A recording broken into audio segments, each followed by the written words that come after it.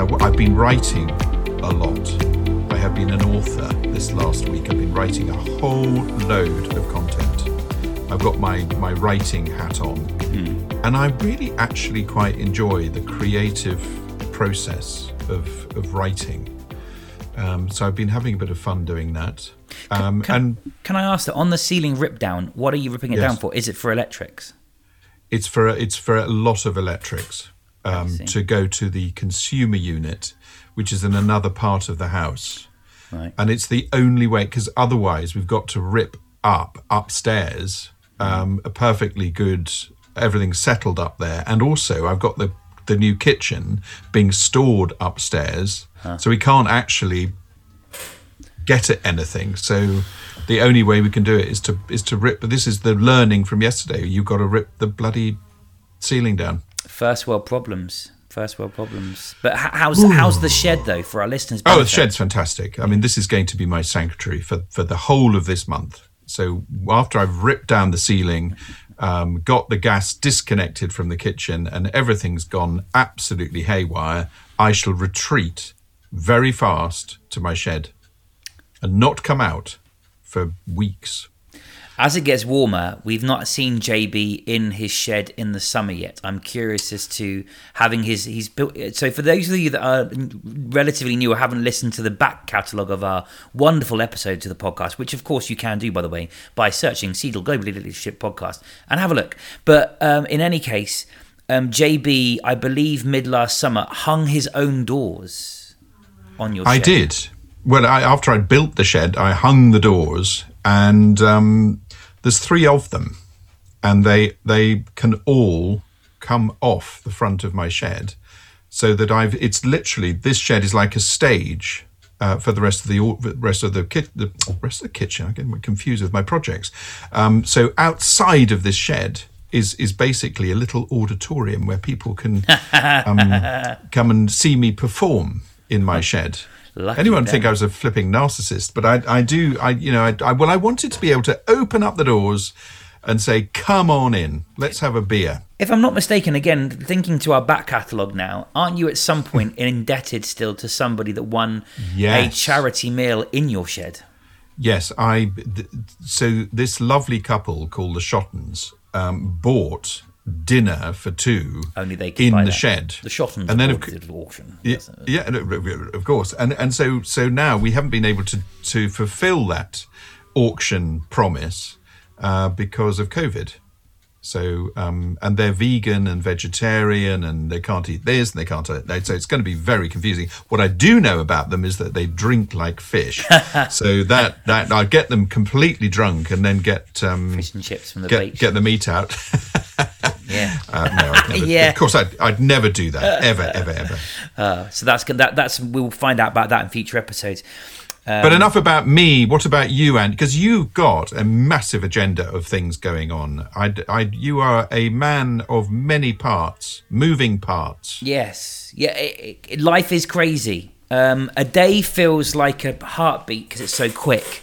But then because so much happens, it feels like a lifetime ago just yesterday, because the world seems to move so quickly. Our business, the day job, is going well. There is, quick learning. I think for the listeners listening to this in the future, we had the budget yesterday in the United Kingdom, where they kind of set out the financial plans and agenda for the 6 months and year ahead. And we're looking at that with interest, because, of course, business decision-making is always going to be dependent on how much spare cash businesses have for our types of service. So that's an interesting thought. But it's crazy. There's a lot of stuff going on.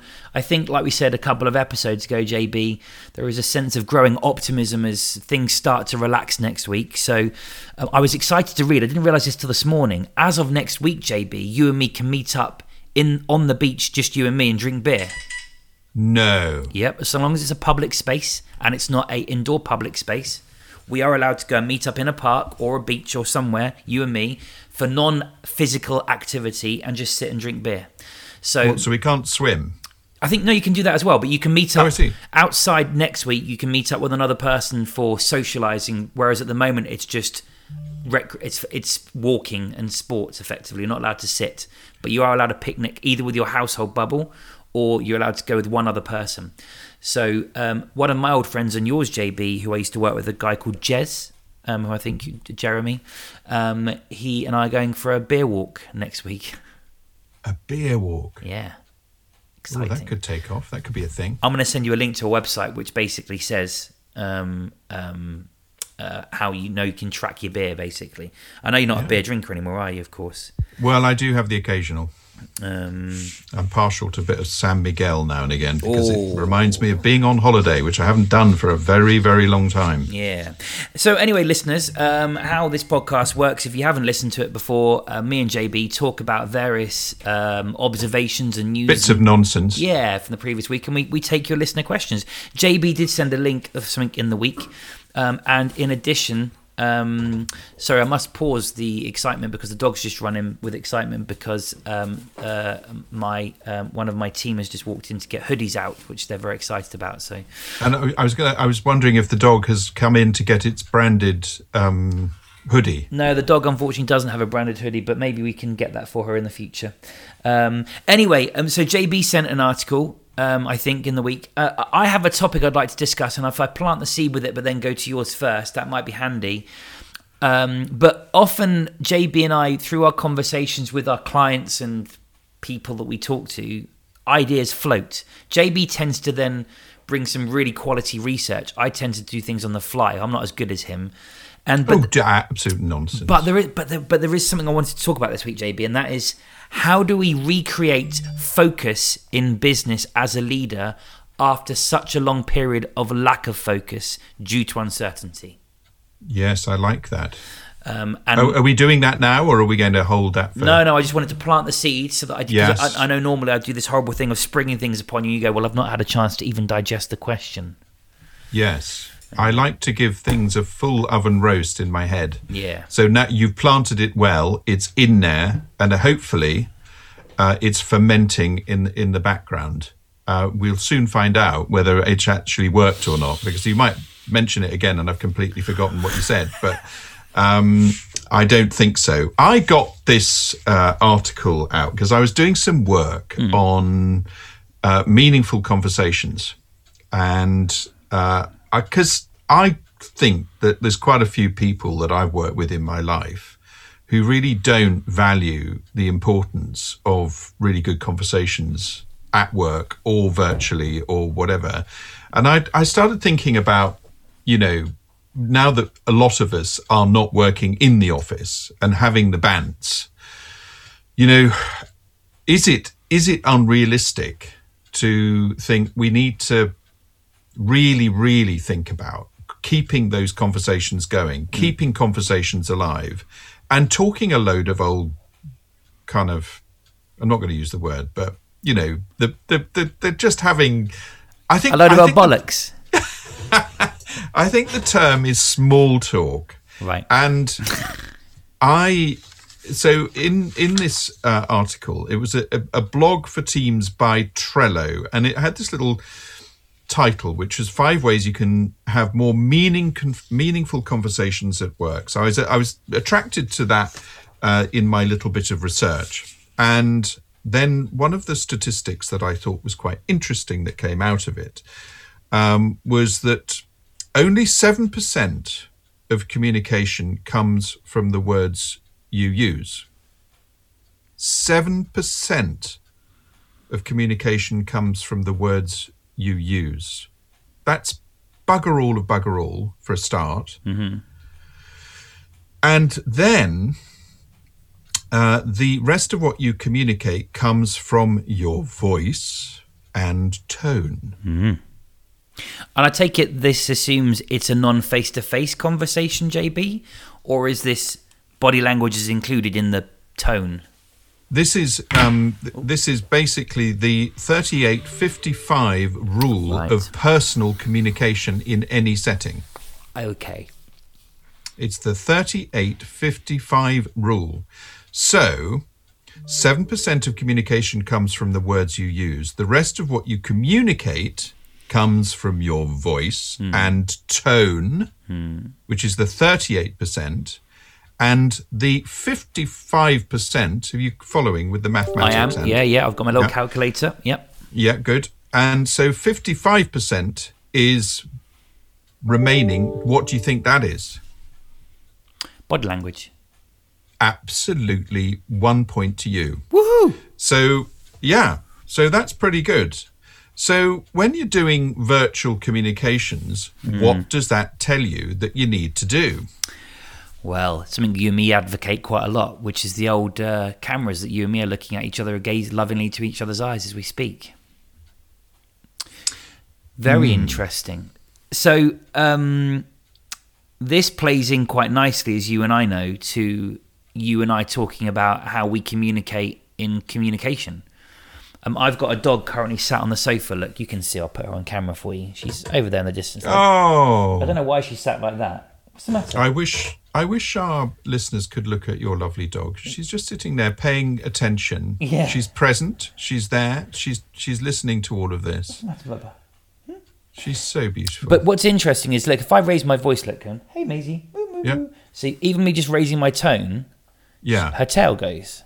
Yeah, that's right. She does not gain much at all from the words I choose. She looks at me for eye contact, body language, and tone only. And what's interesting, actually, is that when I've been abroad, you don't tend to really know what they're saying if they're talking another language, but you can certainly probably get a good gist of what they're talking about based on their tone and body language. So when the 7% thing is interesting, because I would argue that is subjective to certain conditions as a technicality. Maybe you can give us some more colour to it, but I certainly would agree with that, the concept that if I'm sat in a courtyard in Italy and there is a very expressive conversation going on the table next to me, and what they're doing and saying, and whether they're holding hands and they're eye gazing, and or they're not, or they're flamboyant hands, I could probably tell you how their relationship's going if it's a couple, for example. But if they're Italian, they're probably having a massive row, which means that they're massively in love with each other. Interesting. Anyway, go on, carry on. So that's my little statistic that I'm throwing in there.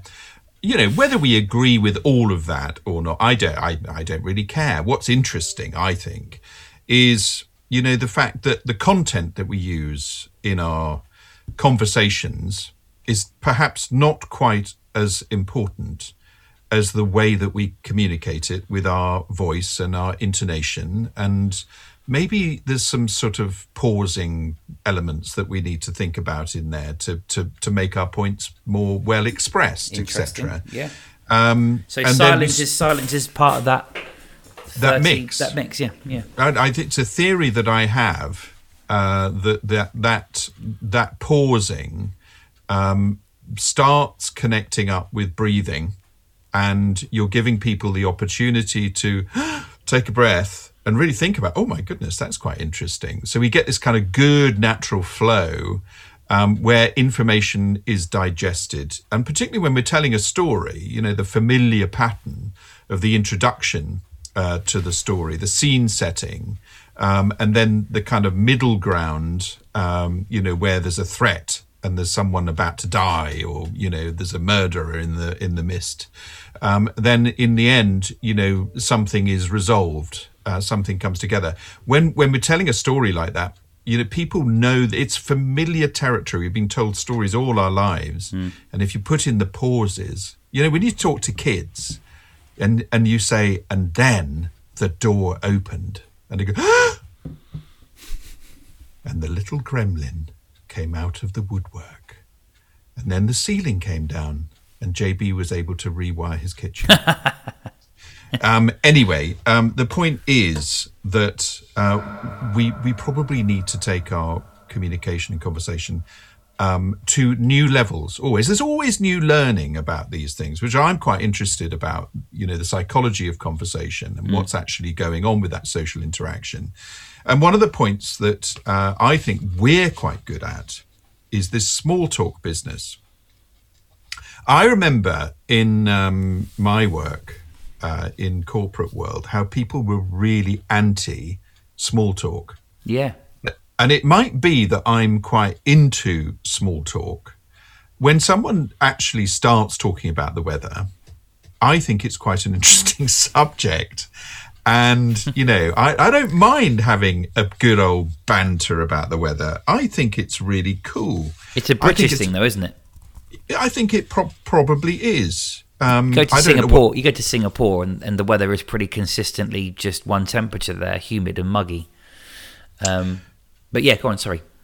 Well, so now this is the bit that I think is going to interest you, Ant, because if we're buying into the idea of small talk being, useful as an entry point, as a breaking the ice kind of thing, I don't know what other things we talk about other than the weather, but it's, are you buying that car?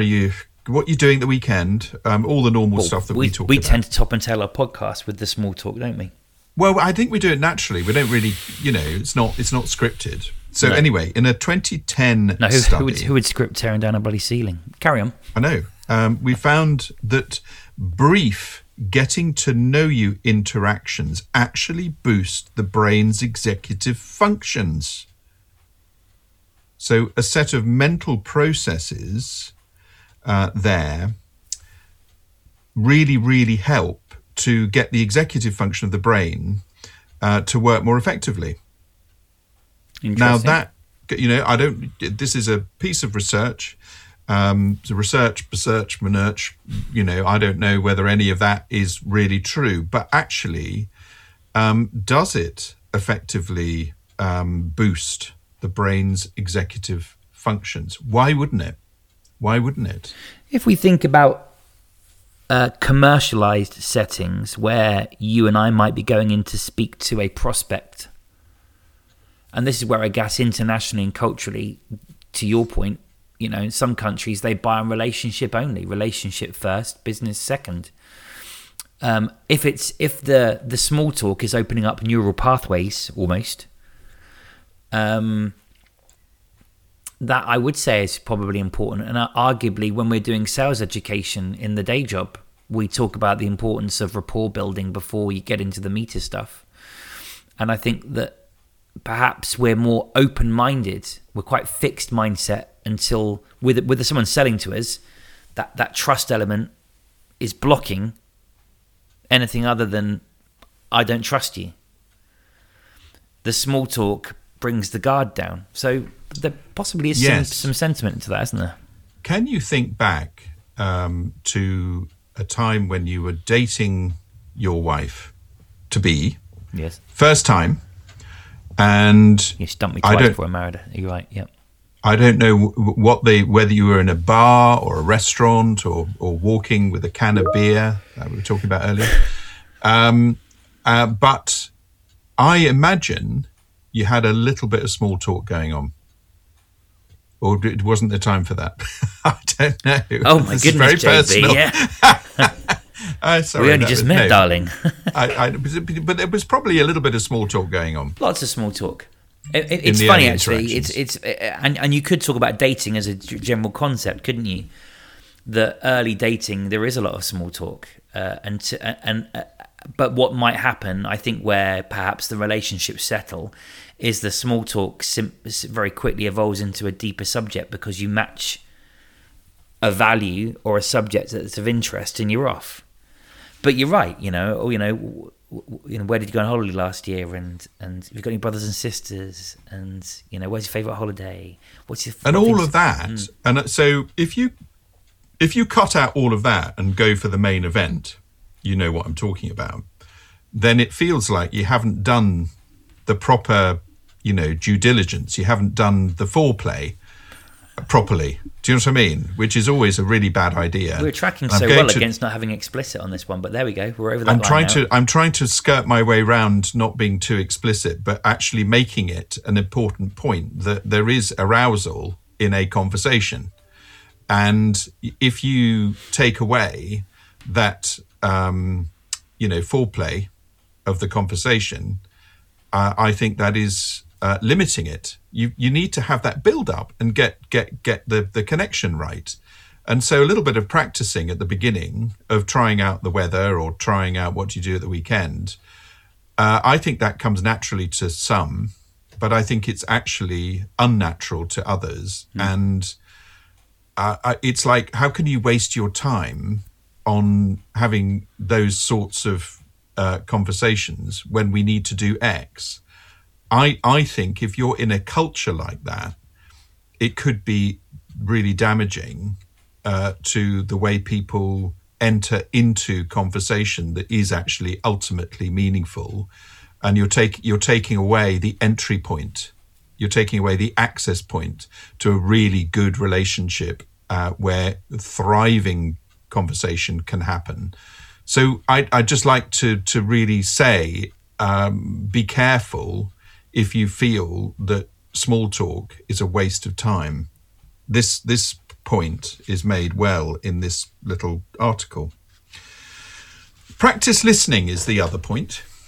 And you know, we know that a lot of people drift off during a conversation. We all do. You know, we all tend to just go, oh, this isn't quite interesting me anymore, and we just drift away from the listening. It's such a skill, isn't it, to actively listen to someone else, and to really, really focus in, even if you don't like them, actually, even if you don't like what they're saying, to practice that listening is such an important thing, and you can increase the quality of your listening so much. And I know this from my own experience of trying to find ways to really capture what people are saying. And, you know, there's an art in hearing the words and really capturing the words and building a cluster of things that they've said around an anchor word that they've said. And, you know, without notes or anything, just being able to go back over what they've just said back to them and remind them. You know, if they forgot what they've said, you can actually just pick it up and say, well, the key word was this, and I think you said a few things around that. And just really training the brain to really, really listen. Oh my goodness, this is probably the most important aspect of a damn good listening to in a conversation. I must say, you're obviously going through this article in a very holistical sense, I guess, around the subject. But I think the whole point around this, with us talking about leaders in their setting, is that we really do need to focus on the importance of good conversations. You know, taking into consideration the small talk being a critical part of relationship building with your people. If they want to feel, as JB's talked about in previous episodes, feeling known, feeling focused and feeling valued, small talk may not be important to you, but it might be important to them. But unless you actually ask them, you know, how do you best like to work with people, you know? And I can talk from personal experience of a leader that I used to work for, who unfortunately I probably wouldn't work for again, unfortunately. And they did not like small talk. They were not interested in how my family were. But to me, it was incredibly important that people understood that my work is giving me a lifestyle, and the lifestyle is what's important to me. The work is less important. Don't get me wrong, I want to enjoy my work, but I want people to know me on a deeper level than my work level. And that really, I struggle with that relationship. And we struggled as a manager direct report, but and you know, we're still connected, but I certainly wouldn't work for that person again because they just didn't care, no interest. Interestingly, actually, yesterday I was watching on BBC television. JB, you've heard of a guy called Chris Packham? Yes, the wildlife fella. Yeah, so he is Asperger's, and it wasn't diagnosed until he was in his 40s. Yeah. And there's a documentary about Asperger's and me. And for those of you that are international listeners to the podcast, he used to do a children's wildlife program in the 80s, and more recently he does this thing called Birdwatch. Yes. And every day at 6:30, and it's kind of this. I think it's in seasons, and I think the season's about to start. And he's had to learn how to mask his Asperger's. He's clever enough to realise that he's not like everybody else, and he needs to address that in to be accepted. But because of his Asperger's, it's given him infinite knowledge on things he's obsessed about, which is animals, in particular birds, by the way, wild birds. But he has no interest in small talk. So we talked about this in this documentary. And in fact, he even had his sister over in this documentary, and his sister was saying that she challenged him once on him being so manipulative. You know, he always got everyone to do what he wanted to do, but with someone with such low emotional intelligence, how did he do it? And it was basically said, well, you know, I don't care what people think. And he's had to learn the importance of small talk to be able to get anybody to pay any attention to him. But really interesting. But, you know, again, we it's individual preference, isn't it, as to what the values of small talk and tone and things. But some personality types don't allow people to show much emotion, and cultural differences also play into all these sorts of things. So it is quite it's quite important, I think, and that's a really good illustration of, you know, some of the people who actually struggle with the relevance of small talk, what I might call the entry into the conversation, that, you know, the bigger conversations that you can have. It is a bridge to bigger and better things, and I think that we really do need to celebrate conversation in organizations of all forms and formats, so that the people in the organization can practice the art of conversation. Because maybe there is someone out there, you know, there might be a starter or someone in a business who does struggle with it a bit, but you give them the opportunity to play around in the foothills of conversation with the small talk area, and just get them comfortable with that and confident in communicating to bosses and colleagues and, you know, possibly even direct reports. And it's practice. It is practice and practice and practice. And I've said this to my kids before now, you know, oh, Dad, I don't want to go in that room and see all these people. They'll ask me loads of questions. Well, you're the lucky one, you know, fantastic. But don't forget to ask them questions too, because that's kind of how conversations work. Controversially, in this interesting article, it's quite conversational, isn't it? Quite provoking conversation, which is good. This says, say goodbye to open workspaces, or at least make things a little less open. So in a nutshell, this argues that some of the open plan areas that people are working in of old, do you remember those days, Ant?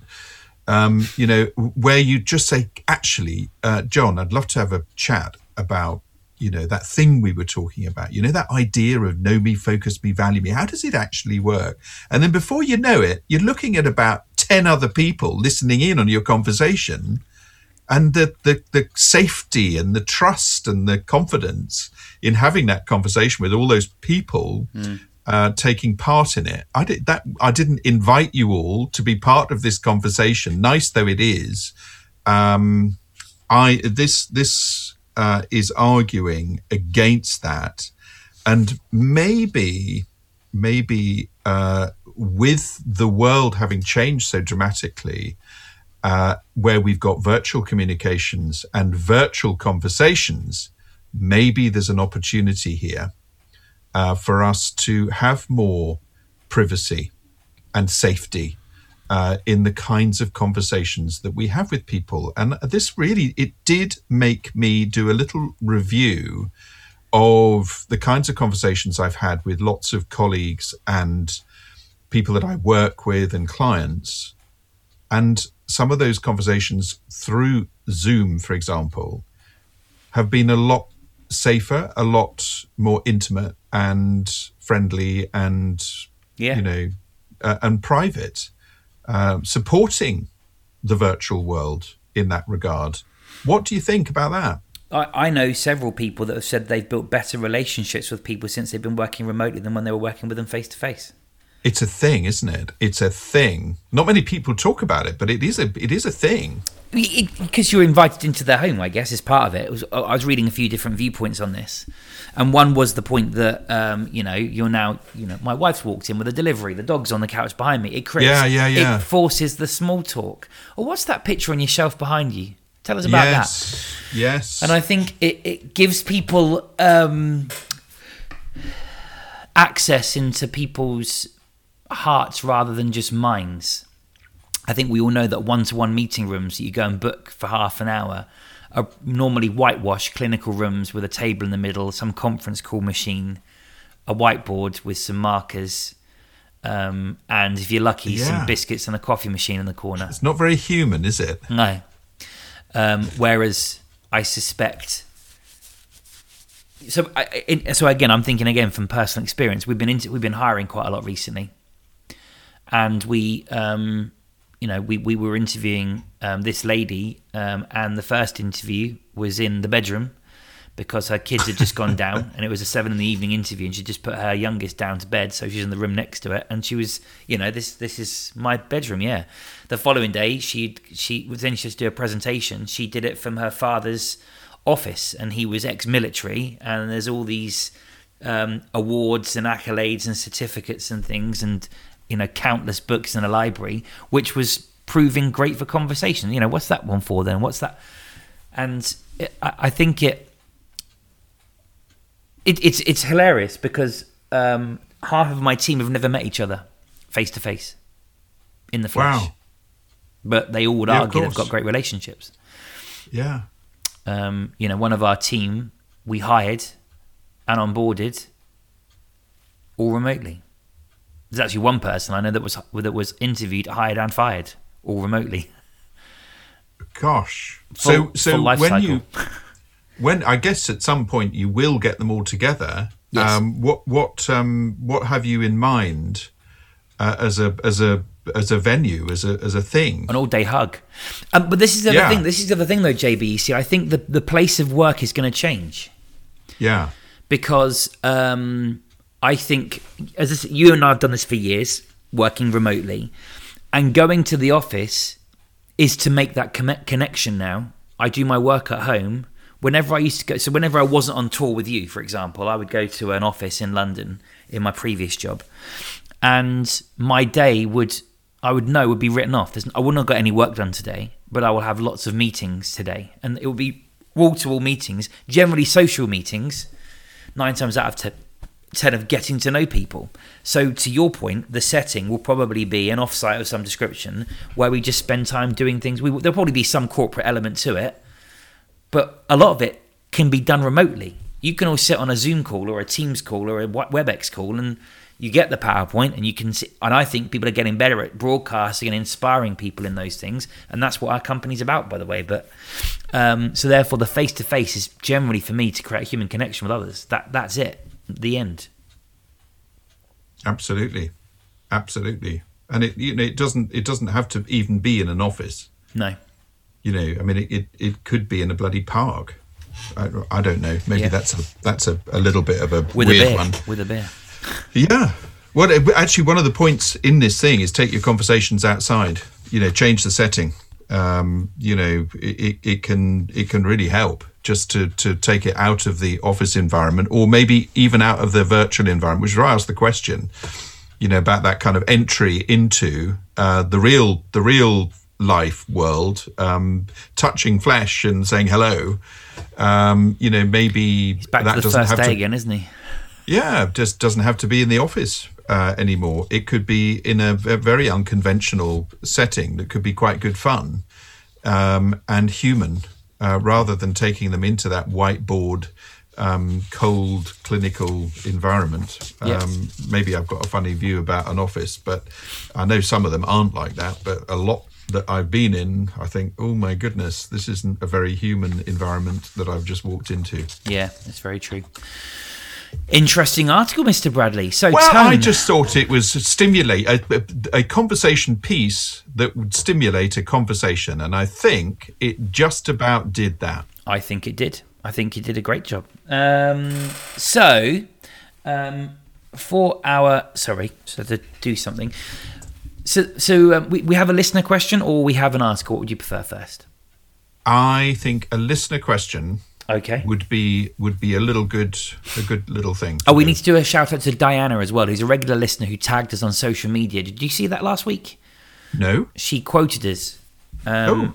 Oh, yes, I did. I'm talking nonsense. It was on LinkedIn, and Diana, yes, she tagged us, and she'd what's quoted, fair for the business? She'd quoted us, using the mirror and things. Yeah, which is really interesting. Anyway, the listener question. Sorry, let me load it up. This is a public one, so this is good. From a gentleman called James. Don't know where James is based. In fact, I could click on his profile picture to find out where he's from. Is he? I wonder if he's the James that appears on the other things that we've been doing, the webinars we've been running. Because there's a James that appears on that. Possibly. Anyway, it's UK, so quite possibly. He asks, in a previous episode, you talk about firing people with enthusiasm. Can you tell me how? Well, it's a two-part question, isn't it, Ant? It is. As we know. It is. Do we fire them with enthusiasm, or do we fire them with enthusiasm? Yeah. Well, you see, I'm not a legal expert on firing people anymore, and I've never been a legal expert to be fair. I was always in favour of having a sort of offline conversation, which would probably be, incendiary in a tribunal these days. But it would be the last go at trying to solve the problem. Can we just take this offline and let's just? It's like, can we just be human to human and have a conversation here about what's going on? But if that fails, then it really is being absolutely clear with them and all the steps that you need to take, of the verbal warning and the written warning and all the legal things that you need to do. But I think what's wrong with saying to someone that I think you have enormous potential, but it's not here. It's not in this role. It's not doing this. There's potential in you in other areas, I'm sure, but either that's because the skill isn't there, the technical skill, or their determination to learn, their mindset's not in the right place. There's a conflict of interest. There's tension between colleagues. They're not a team player. So the behavior is wrong. The performance is wrong. Any number of things can mean that it's just not right for here. So we can have a really honest conversation about that and be enthusiastic about their potential somewhere else. And that's the the firing with enthusiasm is about their enthusiasm for their future somewhere else, which sounds weird, but I've experienced that conversation and got it right. And I've also fired someone and got it wrong. And actually, that person met me on a train years later, and they were having an extremely successful life as a recruitment consultant. But maybe I had got it right in that they were the wrong fit in the wrong team at the wrong time. Yeah. And I liberated them. I'd set them free to be out in the wild. I know two people that were fired once for very, very bad things, and they set up a business together and ended up being very successful at it. And they got fired for the same thing, but I won't go any further on that one. To pick on what JB's just said, I think you're right. It's all about the human to human element and the enthusiasm for their potential, but it isn't the right fit for whatever reason it might be. I think if you've got a person in your team that maybe there is a risk. You stay in a job for too long and you become disruptive. You go into self-destruct mode. You get bored, you start meddling with stuff, and you get frustrated and things bother you. And if people don't move on during that period, I think that is where they move into this sabotage mode, which I think is dangerous. So the other flip side of Fire Them with Enthusiasm is just that. Actually, things aren't right at the moment, and we need to have a conversation to fix it. We want you to be successful, but here are the behaviours that are existing that mean you're not. And we want you to be excited. So Fire Them with Enthusiasm is also firing them up, getting them excited, rather than firing them out the business with enthusiasm. So I think legal disputes aside, compassion is something. Now, you and I both know of a lady that used to work for me a few years ago, and she said to me, I never understand it why people always thank me and say that she was so nice when she fired me. Do you know what I'm talking about? Yes. And I still know her, she's lovely. But she had such a nice way of dismissing people. So she was in HR. But she was, the important thing is she was compassionate. And look, there are challenges, aren't there? If you know that you're firing someone and it's probably partly your fault, it makes that conversation all the tougher. And what I mean by it being partly your fault is that you've perhaps not invested in much in fixing the underperformance, if that's the reason you're exiting them, for example. But nonetheless, we are where we are. And just be aware that a company that has a manager that fires lots of people often ends up getting fired themselves, because clearly there is an issue with the management rather than the people. But the Fire with Enthusiasm question, hopefully that gives you some colour. Well, I think that is the one side of it. Do you know what? I think that the link between both the firing with enthusiasms is that framework of knowing, focusing and valuing. People are pleading to be known in their organisation.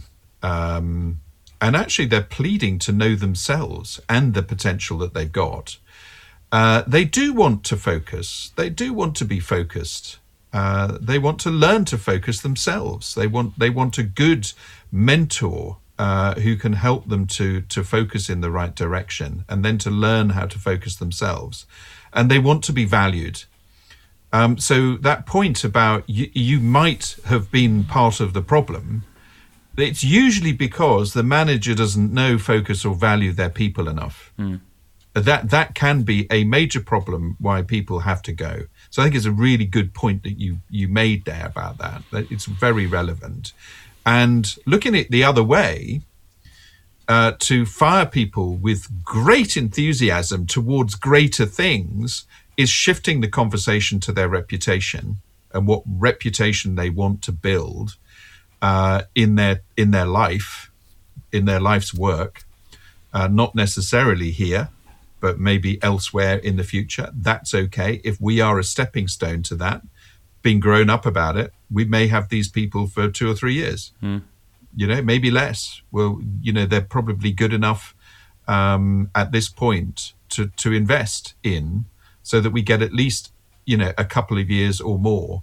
But the world's changing so fast, the skills and technical skills that we have now will probably be out of date in 2 or 3 years' time anyway. So it all comes down to what do you know, what do you focus on, and how do you value these people? What do you know about the reputation that they want to build? How do you tap into that?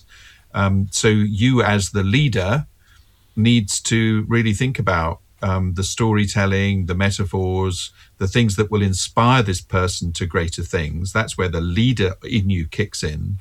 The coachy side of you, the coach mentor part of you, needs to change the conversation to reputation and potential and look for the things that are holding this person back. And then to absolutely hold them to account and focus in on the things that they really must focus in on to get those things to happen. So if you play those 3 roles, you can inspire them with enthusiasm rather than fire them with enthusiasm. Ooh, I like that one. There we go. That's my infinite wisdom. I'm exhausted now for the week. I don't think there's much more you can get out of me, particularly as I've got to pull a ceiling down. We need to do some small talk before we wrap things up, of course. Otherwise, it's that. A little bit of small talk. Yeah. Are we at that point? No, we're not. No. I was hoping we can throw 10 minutes at our other subject, if possible. Oh, the leader to getting people back into the office after this period of upheaval and change in our lives. Specifically, how do we create focus after such a long period of lack of focus for our people? So let me give you a bit of colour to this. I think some organisations and leadership right now have used this downtime for those that aren't furloughed to pull ceilings down and to rebuild and to create things that are ready so that they can launch through the flames of the, like a phoenix, Yes. from all of this, hopefully in relatively good shape and prepared. But then there's a big chunk of people that have been furloughed and not had that focus or been able to be known, focused and valued for a prolonged period of time. And how do those people get into that mindset of focus again?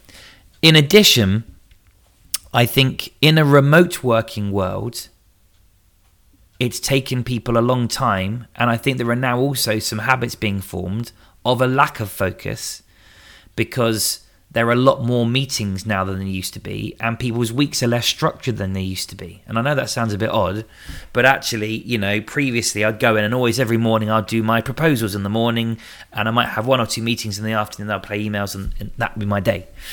And whilst there is more structure maybe now because we have to book in one-to-ones with people, I think there is a lack of focus in terms of what have we achieved this week and where are we at.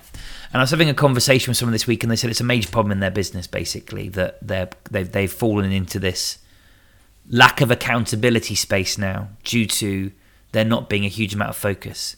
So my question for 5 minutes before we do the small talk, 'cause it's important we cram in 5 minutes of small talk at the end, is how do we create focus after a prolonged period of a lack of focus?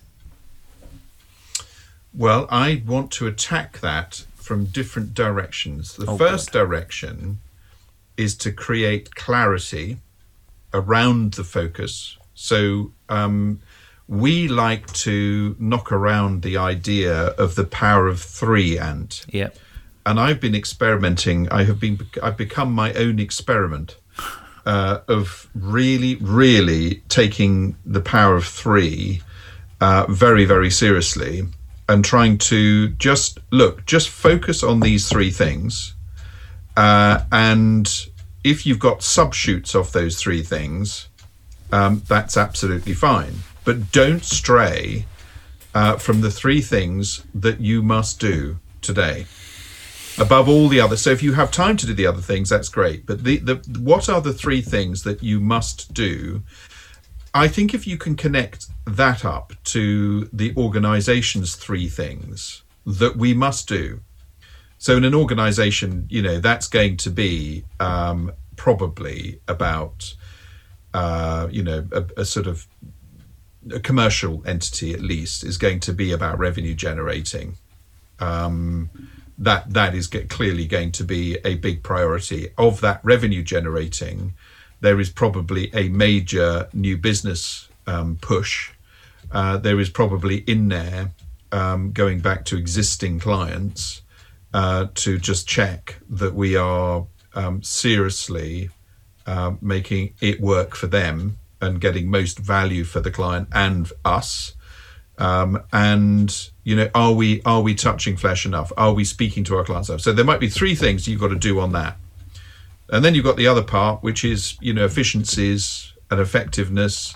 Maybe there's an element about, focusing on social media, marketing, or whatever it happens to be. So, 3 things that as a business, we go out and we do for the next 6 months. We hold ourselves to account to it. I want to know what your 3 things are, John, Sarah, Kevin. I want to know what they, fitting into this triangle. I want to know your context and your 3 things, and the offshoots of those 3 things for discussion. So I think the triangle of focus could be pretty handy. The other thing is we may have got used to being more interruptible with technology. We may have got used to interruption from all sorts of different areas and things. we need to be tough on interruption and the causes of interruption in our lives, the interferences that happen, whether they are actual and real in the sense that we're getting loads of Facebook messages, Pinterest, LinkedIn, TikTok, whatever.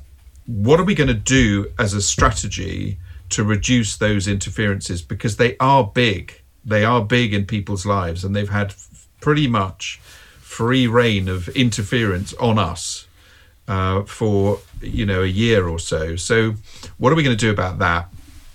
What are we going to do about the the things that hold us back psychologically from that focus? So we got the phones and everything else, but what about what's going on in between our ears that interfere with our focus and hold us back? What are those things? So bloody big conversations about the focus of the three focus, the triple three, the triangle, and also what's interfering with us being able to establish that focus. That would be my process of working with my people in a great big marquee in a garden, and we celebrate with a beer at the end and some champagne and some wine. So there you go. The only thing I would add to it is the importance, and it's going to sound like, this is management 101 stuff, but SMART gets forgotten about. It's lovely.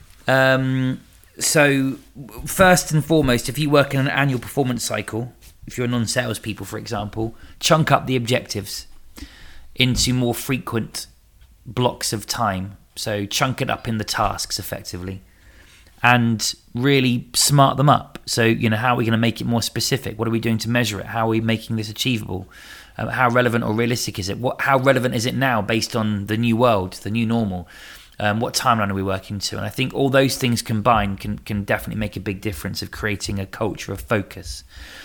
Critically, I think what we've all done is we've started to become more collaborative as a team of people.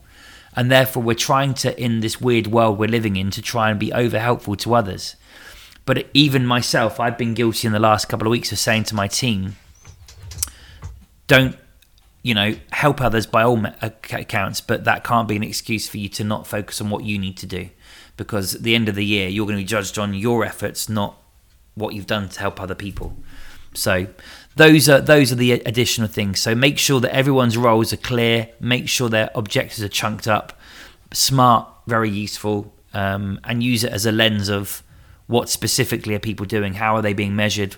How achievable is it? What's the relevance of it in terms of the bigger picture? What timescales are you going to be checking in on this performance? And if those things are answered relatively satisfactorily, I think it allows the ability to create more focus during a period of unfocused time. But JB's going to have the last word. Well, I don't want to have the last word, but what I wanted to say was something that I've been looking at recently is the goal implementation being one thing.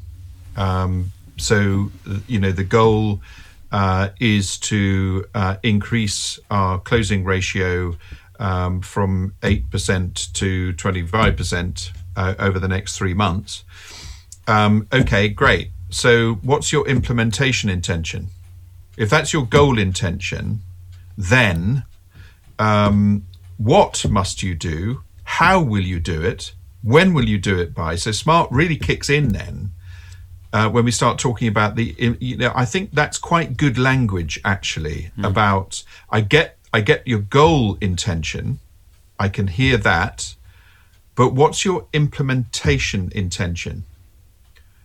So I hear your goal is, then how are you going to do that? And that's where SMART comes in so brilliantly with lots of what and how, and obviously all the other open questions, but what and how do so much work with that wonderful specific world of SMART that really tightens it up. So 2 things, goal implementation and also the implementation intention. How do those things work? What's the plan? There you go. Hopefully that covers that theme quite nicely. And an hour is nearly up. But we do have time, of course, to quickly chew the fat over the small talk, the importance of that small talk. What exciting plans do you have on the day ahead and weekend ahead? What small talk am I going to offer? The good news is that the No Normal Leader book, which I have been banging on about now for months, at last we've got a publishing date, and the book will be released on the 26th of March. And I can't tell you how exciting that is for me, because it's taken quite a long time to get it all typeset and working out the right colours, and just minor little changes. And the world's changed so damn fast. We've wanted to tweak bits to make it more and more and more relevant. Anyway, the book is done, and it's going to be released on the 26th of March. We are going to try and attempt to get all the contributors to the book in the same room, and ideally get them into a podcast before we launch, so that we can actually talk to you about what the No Normal Leader is and what the No Normal world is all about. So that's something that's coming round the corner. Of course, I will keep you updated. I'm curious as to how that podcast will go, because I suspect if I chair and be the question master, then it will be just one question, and an hour later we'll be like, that's our time up. Thanks very much. See you next time. Well, there is a lot of enthusiasm from all of us, and we're quite different characters, but we do have one thing in common, and I think that, there is an absolute love of people and communication and growth of people and growth of organisations between us. So we'll throw all of that into the pot. Could be quite an interesting conversation, really. Yeah. So hopefully we can get all of that together. But watch out, because that's coming round the corner any minute now, and occupying a bit of my time, because around it there's quite a lot of social media stuff to sort out. The website, the what do they call it? This stuff that you have to give away for free these days. Assets. You've got to give away your assets, I was told. So I've written lots of assets. That's why you always wear those figure hugging trousers. Exactly, but you've got to share your assets apparently with social media. So I'm doing that. I'm sharing my assets. I thought I'd been doing that for years anyway, which is why I'm absolutely broke half the time. I must point out we're wearing matching jumpers today. We got to the end of the podcast, and we've got. Yes, I think yours is slightly more modern than mine. I think you've got little flecks in yours. Oh, I see. Oh, no, that's probably just paint. Oh, I see. No, but I think we're both fat-faced, aren't we? Yes. Yeah. This is a fat face, but I think. This is an ancient old thing.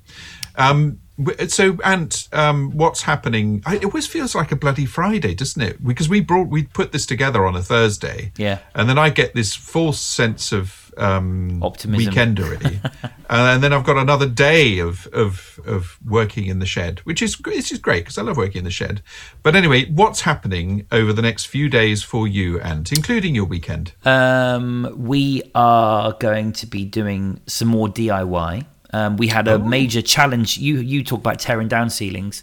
I'm going to tear down a wall soon, because the walls here are a bit naff in our new house. We've got to get these special reinforced fixings.